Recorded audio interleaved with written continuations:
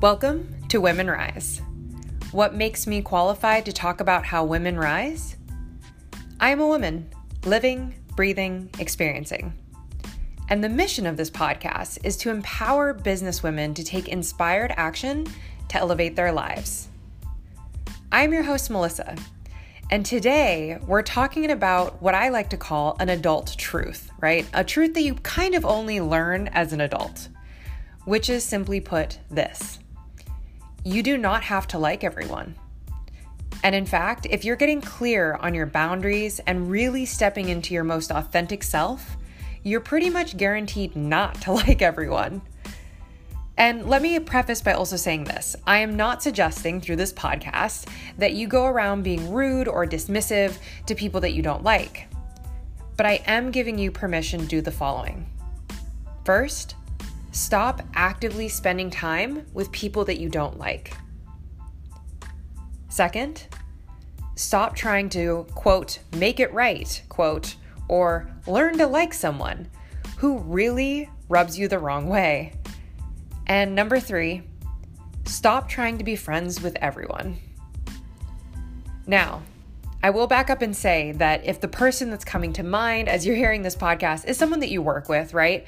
Of course, you absolutely have to learn how to deal with them and have a working relationship, but you do not, I repeat, you do not have to be friends with everyone, and you certainly don't have to befriend this person outside of your job.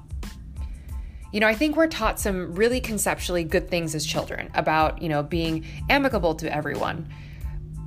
And that's great.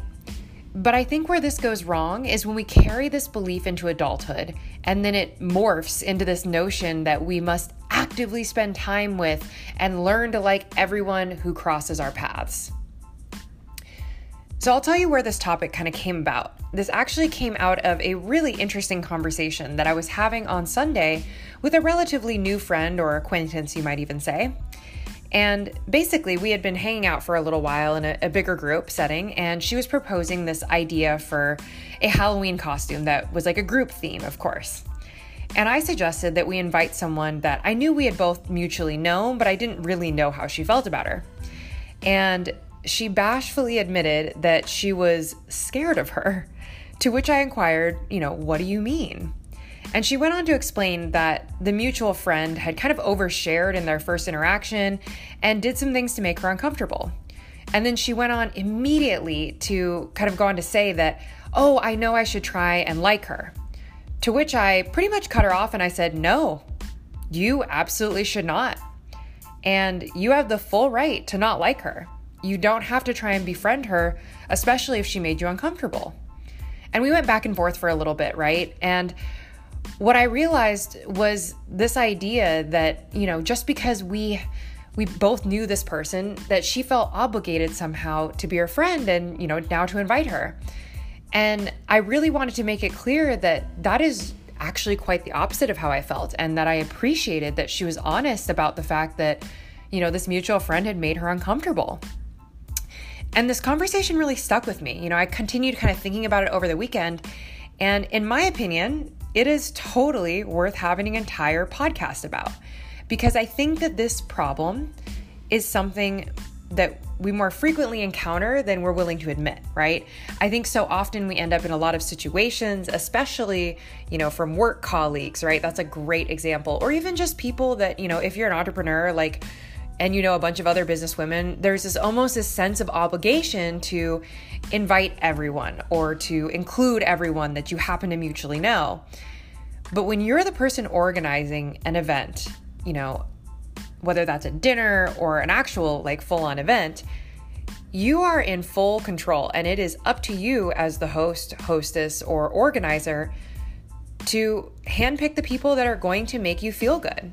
Right? To not actively be spending time with people that make you either uncomfortable or just people that you generally don't feel like you're elevated after you are done spending time with them. And learning, to do that really begins with, of course, starting to acknowledge and be truthful with yourself about maybe, there aren't people that you want to continue spending time with. And that's okay, because there are people that are going to rub you the wrong way. And this is especially true as, again, I said at the beginning, you're developing yourself, you're stepping into your most authentic self, right? And when you're really clear about what you are willing to accept and what you're not willing to accept, you're going to meet people who do things and behave in ways that you are not willing to accept. And that's okay. I never want anyone in my friend circle to feel obligated to spend time with or get along with anyone they don't want. And I expect my friends to understand when I don't want to spend time with someone they may like. As adults, we are not obligated to subject ourselves to people who make us uncomfortable. As autonomous beings, we deserve to have our preferences respected. And the fact that, honestly, that this new friend doesn't want to be around another friend of mine doesn't make either of them bad people in my mind. It's a preference that I'm absolutely happy to respect. And it's funny how something I've noticed and something I've read a fair amount about now in all of the many personal development books that I have been reading over the past few years is this also an adult truth, right? That when we dislike someone, it is usually because they have qualities that we either used to have and have worked through, grown out of, or qualities that we ourselves have that we may not like. And it can sometimes be an uncomfortable mirror for that part of ourselves that we're still working on. And it's funny, when I think about the people that maybe I've interacted with recently or in the past that I don't necessarily feel good around, I realize that's totally 100% true. They are embodying qualities that I used to have or have actively worked to change about myself. And it was funny, even today, so I've been using Facebook more for business development than for personal use. So it means that I've been accepting a lot of requests from men and women and people that live in Portland that maybe I don't personally know. And it's funny, I came across this Facebook post today where I understand what the woman was trying to do, but she was getting fairly combative with someone who made a mistake, who just simply made a mistake. And it was an open, basically argument and kind of shaming on her part. I understood what she was trying to do, but she was basically shaming this other woman for making a mistake.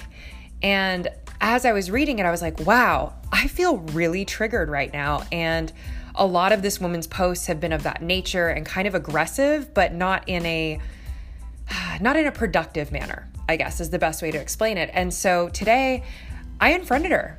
I don't know this woman personally. I have never met her, and her content has repeatedly triggered me in a really bad way. And I don't necessarily see the value in staying in contact with her. And frankly, because of a lot of the digital behavior, I realized that's probably not someone I even truly want to work with. And making that decision scared me because we had 50 connections in common, I want to say, that mutual friends. But, I was like, if I'm really serious about what, I shared with that friend on Sunday, then I need to unfriend this person, right? This is me living and breathing that same recommendation that I had just given someone else. And I did. I unfriended her and it felt so good. And as she has thousands of friends, she probably won't notice anyway. And if she does, I can share with her exactly why I did, because I no longer saw the value of being connected with her. I found her content extremely triggering. And part of what it made made that kind of trigger set off in me is that I used to be very combative, extremely combative. And I was very openly combative. And that was something that I had to work through. I worked through since, my teen years, I would say. And now that's not how I choose to engage with the world. So that's why it was truthfully so triggering for me.